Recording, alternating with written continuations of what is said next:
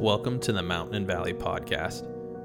I'm one of your hosts, Micah Horvath. This podcast exists to share the stories of everyday people, to discuss the difficult moments in life, the amazing triumphant times, and the winding journey in between. We all have a story to tell, and we hope this podcast helps you in telling your own. On today's episode, we sat down with Bethany Horvath. Bethany shares about serving in InterVarsity Christian Fellowship, the struggles of chronic illnesses, how God heals, and how college was a defining time for her in her faith. But we'll let her tell you her story.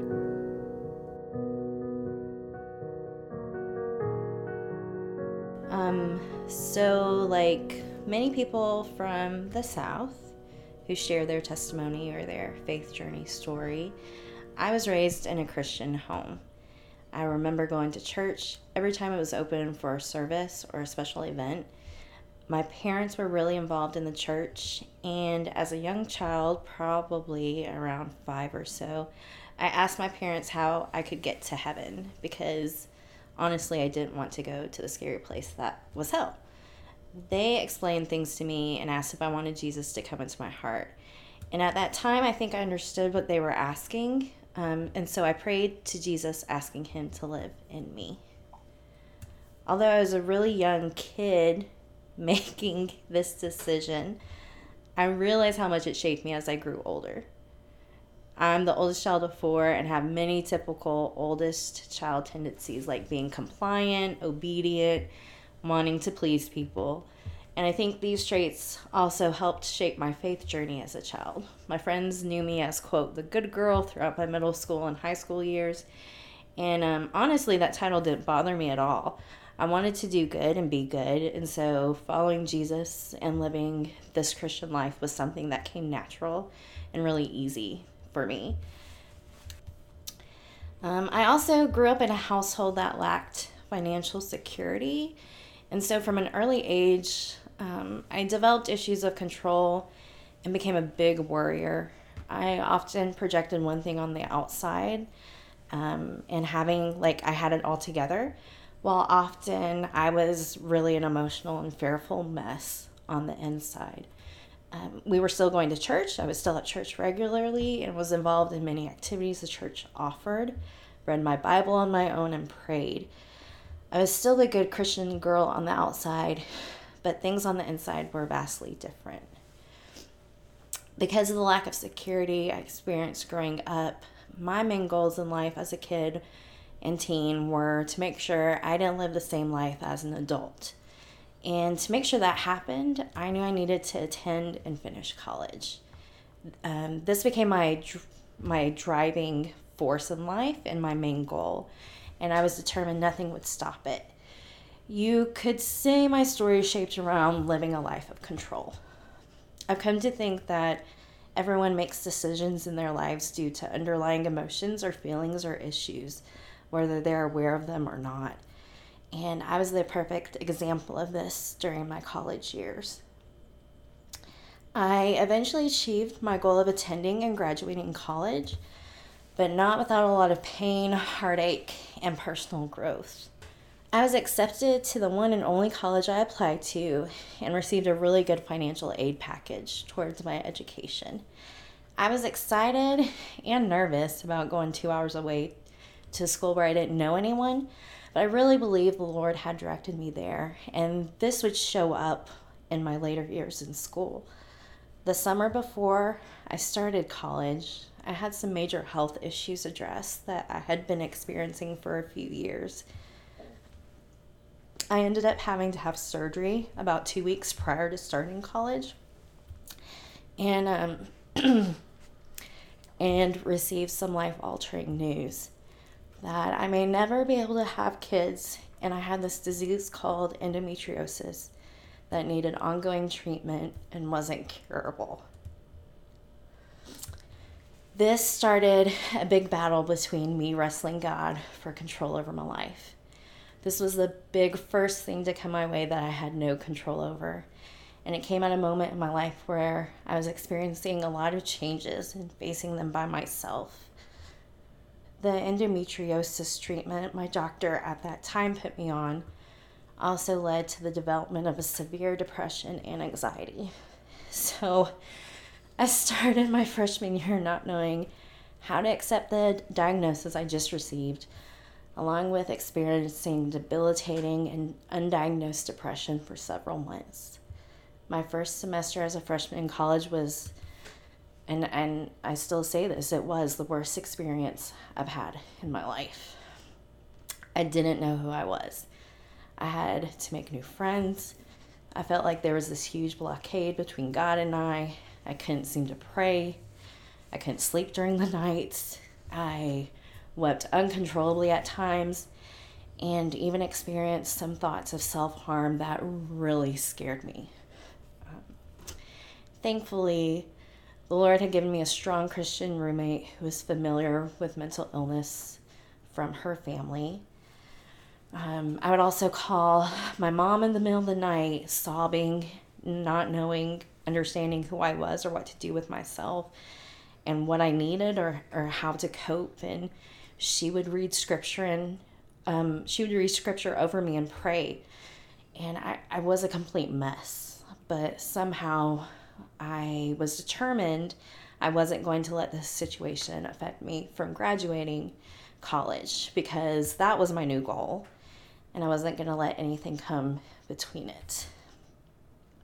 So while I was attempting to survive this time as a freshman with endometriosis and depression and feeling not myself at all, my mom was able to find a new specialist.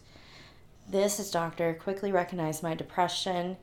He put me on a new treatment plan for my endometriosis and depression, which equated to taking 19 pills a day, and realized I needed another surgery that December. I was a freshman girl who had 2 surgeries within 5 months of each other. A badge of honor I didn't really want to wear or had planned ever to wear. That January, things were much better, and I felt back to my old self thanks to my doctor, my new medication. And I came home for a long weekend that month and learned that my parents were separating. It felt like the bottom had dropped out of my life. Like, all of a sudden, everything was great for me health-wise, and then this blow comes. And I immediately went into oldest child mode, asking if I needed to take time off from school and come home. And I realize now that was one of my attempts to try and control that situation. But my parents said I needed to get back to school. And so I returned, confused once again about what was happening within my life and where God was in this situation. As I finished my first year, though, I slowly began to see God in different areas of my life. And through my roommate and some of her friends, became involved at the end of that year with an organization on campus called InterVarsity, which is a group of Christians that met weekly for Bible study and spiritual encouragement and growth. As I started in my sophomore year, it felt like I was finally in control of my life, especially emotionally and mentally. My parents reunited, and I became really confident that I had everything under control. I was so confident that I ultimately abused this control. I became manipulative in relationships and began taking painkillers left over from my surgery to help me sleep. I used my relationship with God as an insurance policy and was willing to test the boundaries of it however I wanted to. Because my thinking was, because after that first year of all of that hard stuff, I survived, so what could really go wrong if I added more things or tested more things?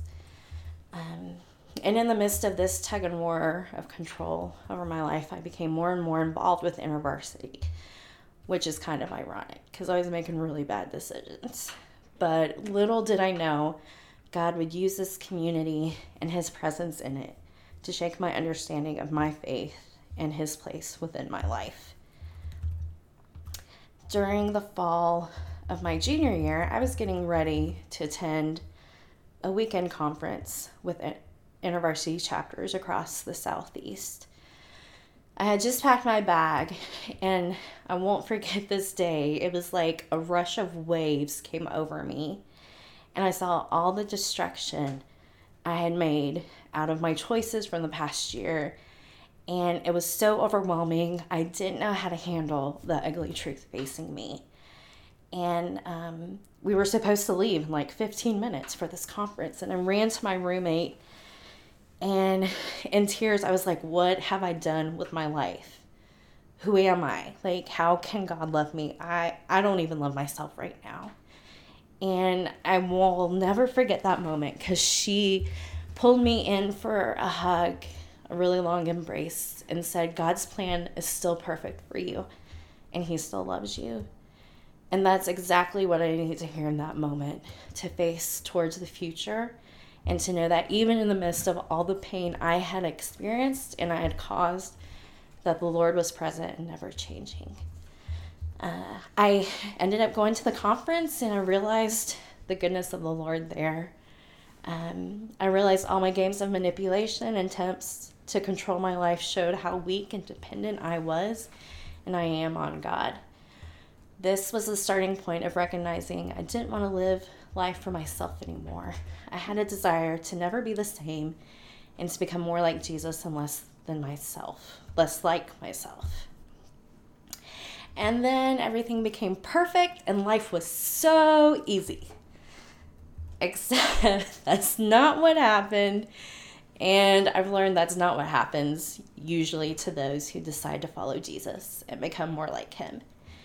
In fact, I've learned often the opposite happens, and things can seem a lot harder to those looking on the outside. But the peace of God is what has gotten me through. And that's what happened as I started my senior year of college.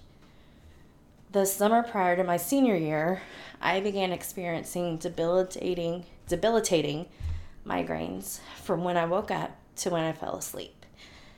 I was in constant pain, and my general practitioner doctor ordered an MRI that summer. I went on with life as I knew it that summer, since I had adapted years earlier to living with pain you couldn't do much about, because I have pain with my endometriosis. The evening I was supposed to return to school early for an InterVarsity leadership retreat, my parents sat me down and told me the doctor called with my MRI results.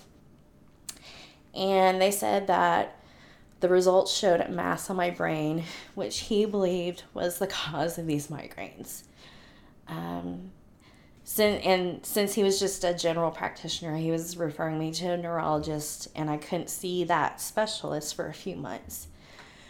So I sat there taking in the news, kind of shocked, and then I started to kind of laugh a little, and I just said faith out loud. I remember this, and my parents are looking at me like, she's lost her mind, she's in shock, what's going on? And they're like, yes, faith. Our faith, your faith, faith will see us through. And I was like, no, you don't understand. I chose just a few weeks ago to lead a Bible study on faith this semester. And I knew the Lord was using this experience to teach me and those who would join the study about faith. And it was scary. I went back to college and led that Bible study in the midst of the horrible migraines.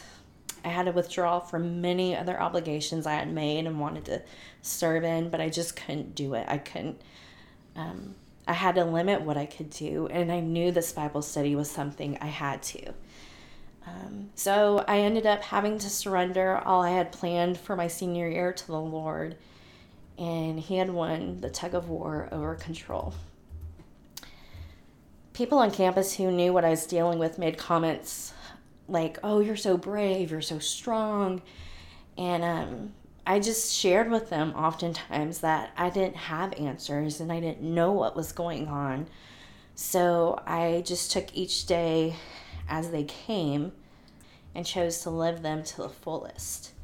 I was honest with God during these times as well, and I told him I didn't like what I was dealing with, but I trusted he was in control, that he was in the midst of this, and that he would see me through.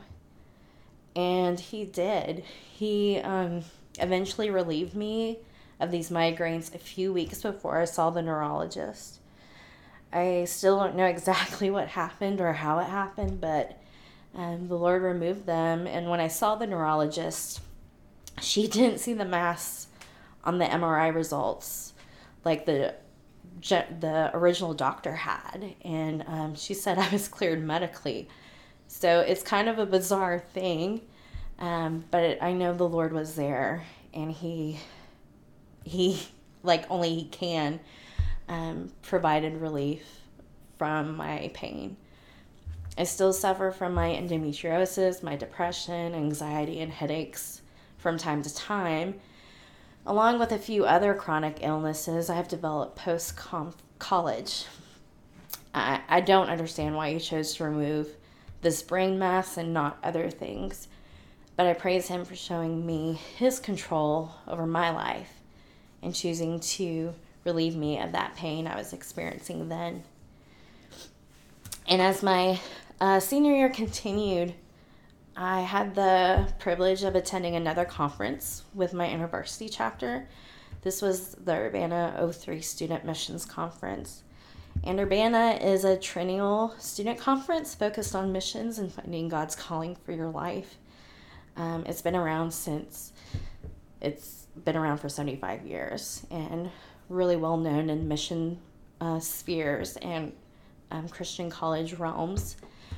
It was at this conference that I realized God was calling me to surrender every aspect of my life and to him, and revealed to me things that I was still holding on to tightly. He asked if I was willing to say yes to whatever he asked me to do. And as scary as it sounded, I just had this peace and confidence to say yes to him and yes to that. And I've been walking in that since that day. Been walking into just saying yes. Saying yes to God's calling was my ultimate relinquish of all that I attempted to control in life. It's led to many different jobs, making a lot of different friends, moving to different cities, and joining different churches. At times it's led to lonely times when I questioned what he was doing, but it's also led me to joyous times where I knew without a doubt he was present. It's not made sense to everyone who has watched me from the outside, even other Christians. But I know saying yes to him and whatever he sends my way has led me to be more and more like him and less like me. And that's now my life's goal, to be less like myself and more like him.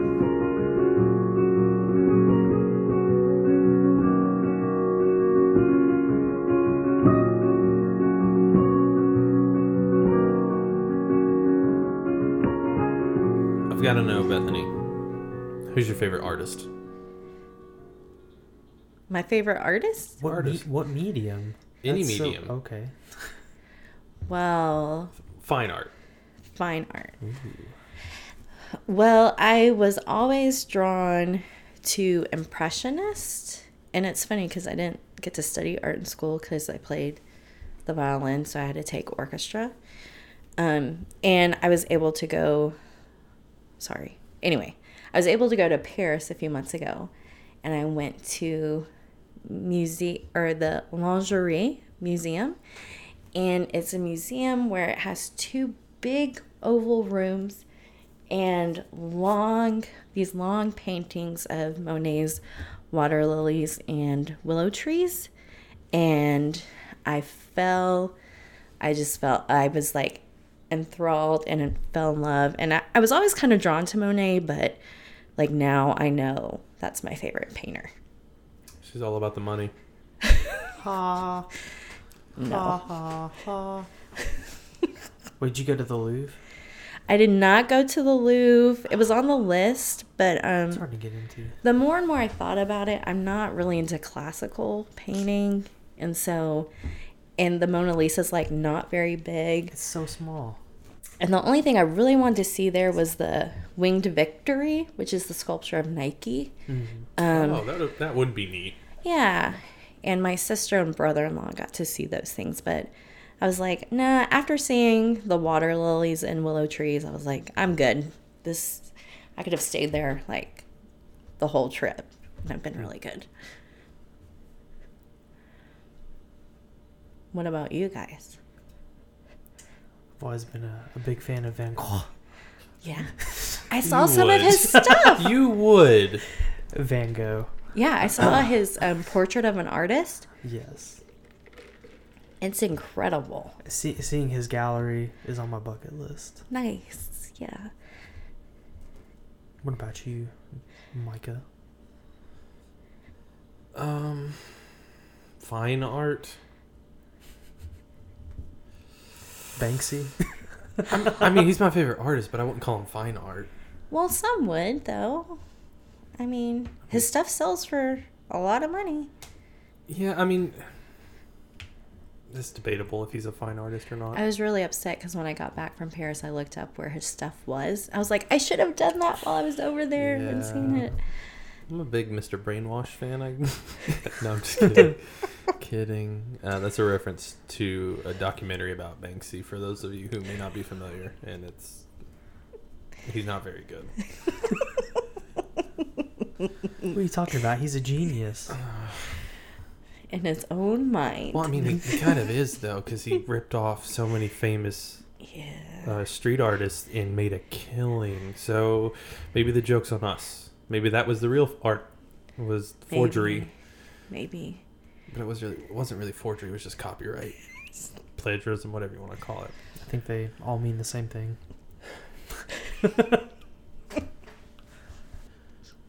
So InterVarsity. Safe to say it's a pretty big part of your life, even today, right? Yeah. What is it? So that's a great question. I had never heard of InterVarsity before I went to college. And surprisingly, my parents had, which was interesting to find out. So it's a college ministry. I work for it now, so I can say we're on 600 campuses in the United States. And we have what are called chapters that meet on campuses. We, I think, have last numbers I saw were 900 to maybe 1,200 chapters on campuses. And we meet weekly for like a large group setting, which will have worship and a main speaker who will speak on scripture. And then throughout the week, there are Bible studies, evangelistic events, outreaches, missional stuff on campus. So it's similar to like a campus crusade for Christ or Cru and Navigators. And it was funny because when I started college, my roommate got involved with them immediately. I had never heard of them and thought they were a cult.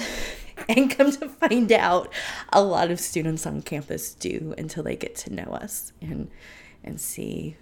We're really passionate about scripture. We're passionate about prayer. We're passionate about becoming world changers for the Lord. So what does it look like being associated with InterVarsity for you right now? Well, right now, I'm employed with them in our National Service Center, which is basically our headquarters in Madison, Wisconsin. And it's weird for me to say this, but I serve with InterVarsity in national leadership. So my title is project manager for the strategy and innovation department. So I report to a VP over that department and work with national directors who are my peers who oversee our different departments of evangelism, missions, discipleship, multi-ethnic initiatives, and chapter planning, which is like church planning. So going to new campuses where there's not any InterVarsity or any Christian ministries and getting ministry started there. So I serve all of them, and helping them with their projects and getting things that they envision going started and completed. And it's cool because I've been in full-time ministry with InterVarsity for 8 years, and a lot of people don't think or don't realize that you can take whatever you studied in school and make it missional, whether you're with a nonprofit or, at IBM. You can be missional wherever you go. And that's what part of my Urbana attendance taught me. And so you can take, your degree in writing and communications and obviously become a project manager, helping shape resources used for like 20,000 students across the United States. Is it Endometriosis. Okay. Endometriosis. All right. What is endometriosis? Because I've never heard of it. Yeah. Endometriosis is an actually fairly common disease that doesn't get identified a lot. Awareness is coming out, and a lot of people have spoken out about it. It's a disease that affects women's reproductive health. So basically, it's when this tissue that is supposed to grow inside a woman's uterus grows outside it.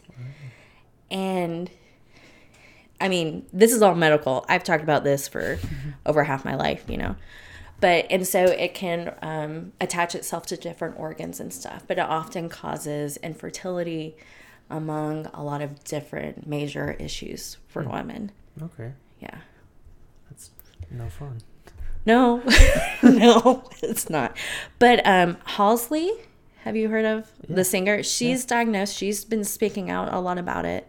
Lena Dunham, actress, has spoken out about a lot about it. And I'm going to butcher her name, but Padima, she was the host on Top Chef for several years. She's done a lot of work. She was the first celebrity to do a lot to raise awareness. So, yeah, it's uncurable right now. So, being your brother, I have unfair advantage as to insight growing up. You were young when you were diagnosed. 17. So what would be some words of encouragement or advice that you might give to a young woman facing that same, facing the same news? Yeah. Well, and I was very fortunate. My aunt had just gone through a diagnosis and surgeries. And so we were pretty sure after following her journey that that's what I had. But my diagnosis happened in the year 2000. I was 17 years old. That was a long time back then. The internet even wasn't what it is now. What was hard was my first doctor, I felt like didn't listen to me and didn't believe me. And it took a lot to get my first surgery. And that's really the only true way they can diagnose you is by doing a surgery and going like an exploratory to go in and look around. So for people, for women, young women, older women, I mean, I have friends my age now who are wondering, do I have this? And I'm like, you might, first of all, know that this is really common and it feels scary and it feels like you might be alone in it, but you're not. There are so many people out there.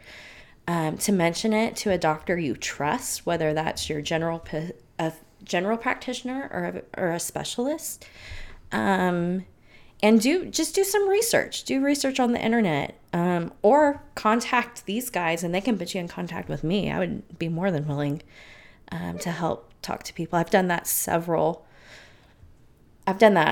for many years, and will continue to do that. But don't feel like you're alone.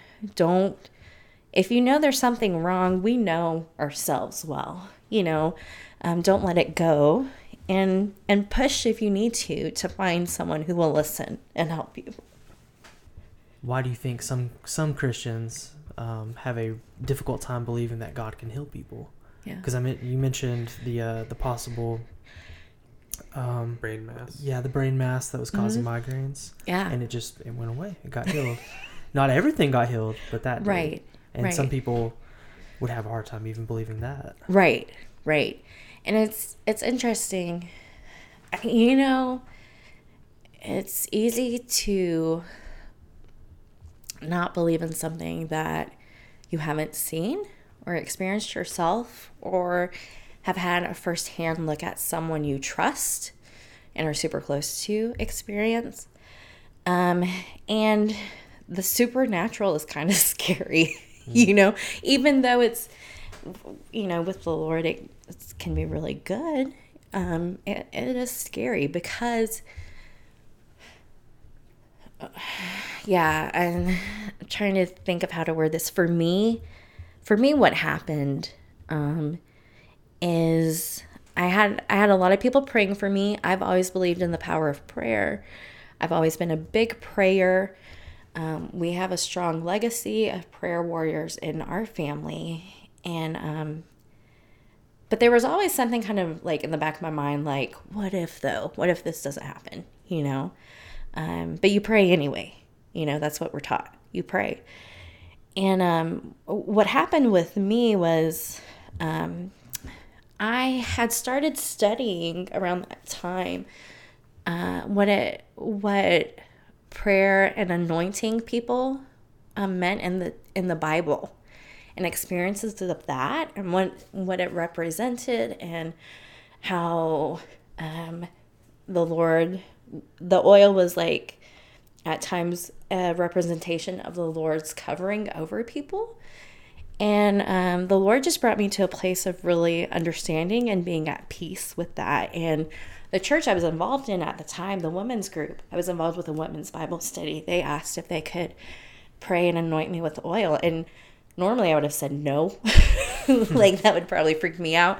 And you know, it was what the Lord was doing in me at the time.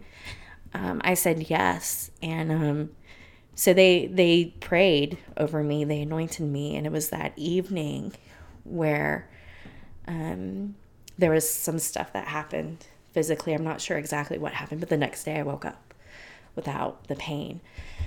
I think it's because we're scared sometimes of, or we don't understand, so therefore it can cause us to be scared or doubtful of the Holy Spirit, of his ability to do things like that. And it's still, I mean, it happens all over the world, but here in the States, we're kind of more standoffish and don't want to maybe fully embrace all that the power of the Spirit can do in us, through us, with us. Yeah. It's easy to be skeptical. Yeah. I know have always had a hard time with it. Even like, you know, after getting saved and everything, but like you said, it wasn't until I saw something happen that I was like, oh, cool, God can do that. Yeah. I mean, it was on a mission trip, and there was this girl who, she got sick. Like, they thought it was this fever that mosquitoes give you. Yeah. Where we were, and we circled up around her, and we just prayed for the fever to go away. Otherwise, they were going to take her to the hospital in the morning. And we did that, and then nothing happened. In the morning, they took her to the hospital, and on the ride there, her fever broke and went away. But the crazy thing was what happened next, because they brought her back home, and we were just ministering to her dad and telling him the gospel story. And he told us, you know, I gotta be honest with you guys, I kind of am starting to believe in this Jesus guy, because he told us what happened to his daughter, and she had nerve damage in one of her legs, where she couldn't really use it, or if she did use it, there'd be just a lot of pain. So she could barely walk. She couldn't swim, and she liked to swim. And after we'd prayed over her, and when they were driving back after her fever broke, her leg pain was gone, and she even got to go swimming that night, and it was just totally fine. Yeah. It's just crazy. Yeah. And I mean, I was definitely that guy sitting there praying that, or praying for healing over her, and I had like literally the smallest amount of faith possible. Yeah. I was like, there's no way this is gonna happen, and then God did it. Yeah. And what really stuck out to me was we had a long discussion about it afterwards, because we were all like, this is insane. Yeah. No way. But the missionary we were working with said that usually, well, he believes that, and I believe this now too, you only see God and the Holy Spirit healing people when it's meant to show his glory. Yeah. And to show someone the power of the gospel. Yep. And he was on the cusp of believing in the gospel and believing in Jesus and trusting him. And that was the one thing that pushed him over, was getting to see his daughter healed. Yeah, that's one thing. It's cool because in our varsity, we've started doing some trainings around prayer and healing in evangelistic settings like that the Lord oftentimes wants to move so deeply in people that they'll come to faith, you know, through whether it's healing or physical healing or emotional healing, things like that. So that's really cool. Yeah, it's cool. It's cool. So, contrasting to that, I want to talk about what it looks like when God doesn't choose to heal. So, as you mentioned, God definitely removed the brain mass after being anointed and having faith. Mm-hmm. But he didn't take all of your ailments, right, or illnesses, however you want to phrase that. What advice would you give to people walking through a constant struggle with health? Because that's something that's a huge part of your life. Yeah. And how would you encourage them to continue to lean or trust in God, or even choose to for the first time, despite going through whatever they may be going through? Yeah, it's, I often think sometimes, like, if people hear my story, I wonder if they would, like, laugh at me for still being a Christian, because of the amount of pain some of this sickness I have brings at times. And I think what's helped me is knowing the Lord is present in that. I mean, there are some nights when one of my diseases flares up. I have abdominal migraines with this one disease, and it's as horrific as it sounds. And I literally pray all night, Lord, take this away. And I don't understand why I have it, and I don't understand the pain associated with it. But I do know that he's the only thing I'm clinging to in those moments, because that's all I have. So I would encourage people to cry out to the Lord. And that's what I did before the brain mass stuff was relieved and healed, is a lot of times I would just sit with the Lord and be like, I don't like this. I don't want this. I don't understand why I have it, but I trust you are in it and you're with me.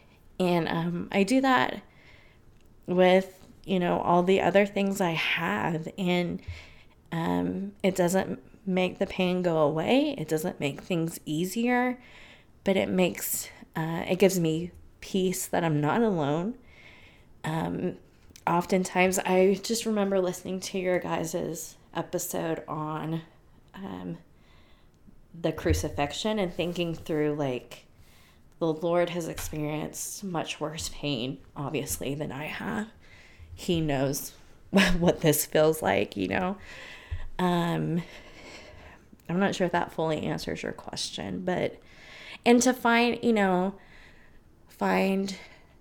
things that are helpful in the midst of the good and the bad of whatever you're dealing with. I do have some constant pain, but then I have flare-ups. So in between flare-ups, I am finding ways that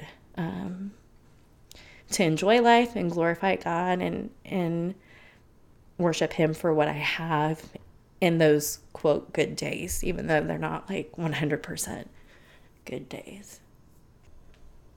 But I question all the time, honestly, why one thing and not the other, you know? So that just kind of makes me think back to what your roommate said when you were just in that moment of why me, or where do I go from here, of God's plan is still perfect for you and he still loves you.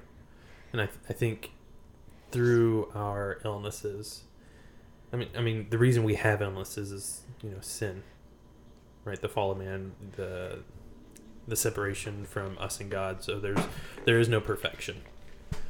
And so we're going to face difficulties. But I think realizing that God's plan is still perfect despite that. And, he is glorified despite our shortcomings is a huge thing to choose to focus on instead of focusing on the negative. Just realizing that God can still use, for example, your endometriosis. You can share with someone else what God has done through you despite that, or even through that. Yeah, and I've been able to use all of my illnesses so far, except for my recent one. The depression is the biggest one he's been able to use. And I remember a few years ago, a new girl had started in the office who was from the South, and I felt really drawn to her. And we were at a couple months after she started, we were at a national staff conference, and she and during like one of our worship sets, she came up to me and she's like, I feel like the Lord is telling me to tell you something. And I was like, okay, like I've walked through a lot with a lot of people, like, sure, I've heard it, seen it all. And she said, right before I started with InterVarsity, I was diagnosed with depression, and I almost started laughing, not at her, but at the situation, because I was like, oh yeah, the Lord told you to talk to me. You've got this, I've got this, we've got this. You're in a good, strong community. I've been going through this for so many years. Like, let me just hug you. I wish I'd known sooner, But he's still, like I've been able to use all of what I've gone through to help so many other people. And that gives back to me too. It shows that at times at the beginning of all this, when I'm like, why me? What's this how is this gonna benefit my life?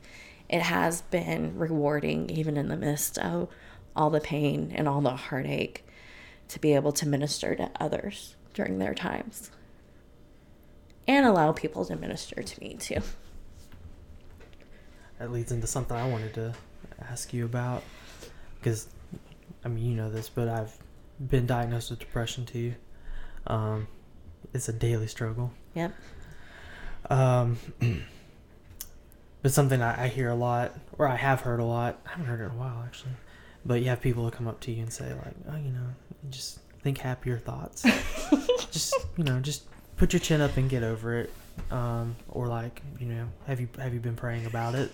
Is my favorite one. It's like, well, of course I've been praying about it. What do you think? Your faith's not strong enough is another one. Yeah, stuff like that. Yeah. Like, obviously God's just testing your faith. Silly things. So first, have you gotten stuff like that? And then second, how do you think the church needs to change the discussion about mental health? Yeah. I haven't heard so much of that stuff in a really long time. And again, I was diagnosed at 18, almost like 20 years ago. So I've gone pretty far in my journey. But I've seen other people, experience a lot of that. And I actually wrote a blog post for InterVarsity several years ago about how to be friends well with someone who's suffering from mental illness, specifically depression. And I think the church is slowly getting better at this, at addressing mental illness. And recognizing that it's not just or necessarily or only a faith problem, but it is a medical, a real medical issue. And for me, it was, and it is hormonal and all of those things. I do have all these chemical imbalances. And so I think, stigma, first of all, if people were more open and honest about, dealing with it, we know there are there's got to be pastors that deal with this. So what if pastors spoke from an honest place about this? That would definitely eliminate stigma. It could also, put their jobs in jeopardy, but depending on where they're at and their churches and stuff like that. But also just like be a healing thing for those who are suffering from the church to hear from those in leadership. Just general awareness, like general trainings on how to minister and love well, those, instead of the unhelpful and sometimes harmful things of, well, your faith's not strong enough, or you're obviously not praying, or you've done something to cause this, what sin is in your life type stuff. And I think to just be patient and love well, whether that means, being okay. Like I've had the opposite at times too, where people know I have depression and don't say things like that, but are always like, oh, we haven't seen her in 2 weeks. Is she okay? Or totally back off because they don't know what to do, and they're scared of overprotecting. So realizing, that I'm just a person, you don't have to be overprotective, and you don't have to be like totally standoffish. I'll let you know, what's best for me. Just ask, Just act normal. Just have a conversation. Like, hey, I know you deal with this. What would be helpful for you? And if we don't see you in 2 weeks, does that mean anything or not? Sometimes it could mean something. And sometimes it could be, I've been traveling for work, or I just had other things come up, So I think just dialoguing, I think a lot of life's issues could be solved with good communication in general. And so I think the church, and so being afraid, like there's no need to be afraid to address this. To just have conversations with people. And one thing we did in our office a few years ago is I helped organize, we have like a chapel every Wednesday. And for one chapel, I helped organize like a Q&A with people who had different mental illnesses. So we had depression, anxiety, PTSD, and an eating disorder. I'll answer questions from the office. And I mean, something like that could be huge. And you wouldn't have to do it as a sermon, but like as a just weekend event maybe for those who might be interested to again, bring down, eliminate any of the biases or preconceived notions and just make it these are real people just like you who are dealing with things, and this is their story and how God's met them and how you can be ministering to them and others like them. So, changing directions a little bit there, but kind of related. A lot of your story has to do with listening to God. Whether it's your calling to school, you just felt like God was calling you to the college you went to, calling you into ministry, calling you to move, calling you to be obedient. How do you know it's Him? How do you know God's voice? Yeah. I have a lot of friends who are like, I don't hear God like other people do. And I'm like, well, I think we all can hear from God, but it probably looks different for all of us. And the first thing to hear from Him is you have to make the space, to hear from Him. You have to cut out noise in your life. And I don't hear like an audible voice from heaven booming in my ear or anything like that. It's often starts with, for me, an idea that pops in my head that I know, like, it's something I would never think of. Or I journal a lot. Sometimes, like, as I'm journaling, like, all of a sudden, like, I'm writing things that I'm like, I don't know where that came from. That's not necessarily me. And I never just go like, okay, and that's the Lord, I'm going to do that. I often pray about that, and the Lord will confirm and affirm through, usually what happens is there's a sermon I hear or a podcast I'm listening to that like is saying the same thing to me. Often what happens is someone who doesn't even know that I'm praying about this will like say something to me along those lines. And I just get confirmations in so many different ways that I never, a song on the radio. It's usually at least 3 confirmations come that this is, what I heard was not, it was not of me. It was the Lord directing me to do that.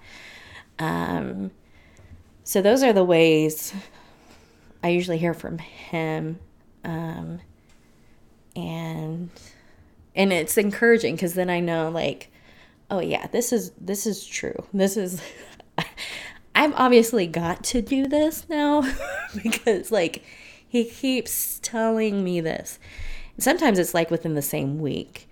And sometimes it's just like, hey, I want you to focus on this. It's not like move to California or anything. It's just like, I have this for you right now. Pay attention to it, like a message. I've been doing that this year a lot with trust and trusting him. And it's been funny the different times it comes up. Like I'll put it out. Like I'll start to get concerned about something. And then at church, we're singing a new song about trust. And then we have a guest speaker who's talking about trust. And then on the way home, I get a text from someone who has a verse about, I'm like, I get it, So it's often like that. I can relate to what you said about not wanting to live the same life you had growing up. I also grew up in a lower class, and I bought into the idea of pursuing higher education to carve out a better life for myself, which led to a college degree. Yep. Which is awesome. Do you still believe that idea? Because I know I've found myself struggling with it over the last couple of years. Like I was chasing the American dream rather than pursuing being content in the Lord with where I was, be it financially or in my career or whatever. Yeah. I that's a very real thing still, especially since I'm a single woman in my my late 30s now. I often struggle with I should be independent and should be providing for myself and not having to worry about bills or I have a college degree, I worked hard. I'm a hard worker. I often struggle with that and with but also am I trusting the Lord for everything I need? And am I comparing what I have to what others have? And is that am I looking at my financial situation necessarily in a want or a need category, And that gets hard. But when I often stop the comparison, I've heard this quote so many times from Pastor Tony, but I know it's attributed to someone else, and it's played a big part in my life. Comparison is the thief of joy, and it's true. When I get back to Wisconsin, and I'm away from maybe family who has more, or friends who have more, I love my apartment. I'm totally content. I love the life I have there, and I'm completely content, and my focus is on the Lord only. And so when I don't think, another thing which has been interesting, the Lord has been really teaching me about, is I, for the longest time, didn't long for things or want nice things or want desires of my heart, because as I grew up, like, I was often told, like, we can't do that. Like, I just learned not to ask, learned not to want. And a woman in a prayer class I was in last year with the InterVarsity last summer, she really challenged me. She said, I grew up the same as you. She's older than me. And she said, the Lord does want you to want and long, and he wants to give you things. And I thought, I don't know about that. That sounds like prosperity gospel, And as I really began praying about that. And I read this book called Teach Us to Want. It's an InterVarsity book, and a Christianity Today bestseller. And in it, she goes through the Lord's Prayer and talks about longings. And I realized, like, there are desires that the Lord has given me, like to create art, to have good relationships, things like that I can long for and be okay with, and he can provide for me to do those things. Like, I didn't know how I'm currently on sabbatical, and I wanted to create art and take art lessons, and I didn't know how I was going to do that, but he provided all of that. And it wasn't like I was longing for a Mercedes or, like a crazy outlandish thing. It was something he had given me that I began to be okay with, that I gave back over to him, which is kind of getting off base to what you were talking about. But it's a struggle, and it continues to be. But in that struggle, quieting the noises of the outside world, of what at times the expectations I place on myself, and looking back to who I am as a child of God, what I'm supposed to be, what he's called me to be, reminds me that I have what I need, and it's all that I need. Yeah. I will restore to you the years that the locusts have eaten. Joel 2:25. Thank you for listening to the Mountain and Valley Podcast. If you enjoyed the show, please leave us a rating wherever you enjoy your podcasts.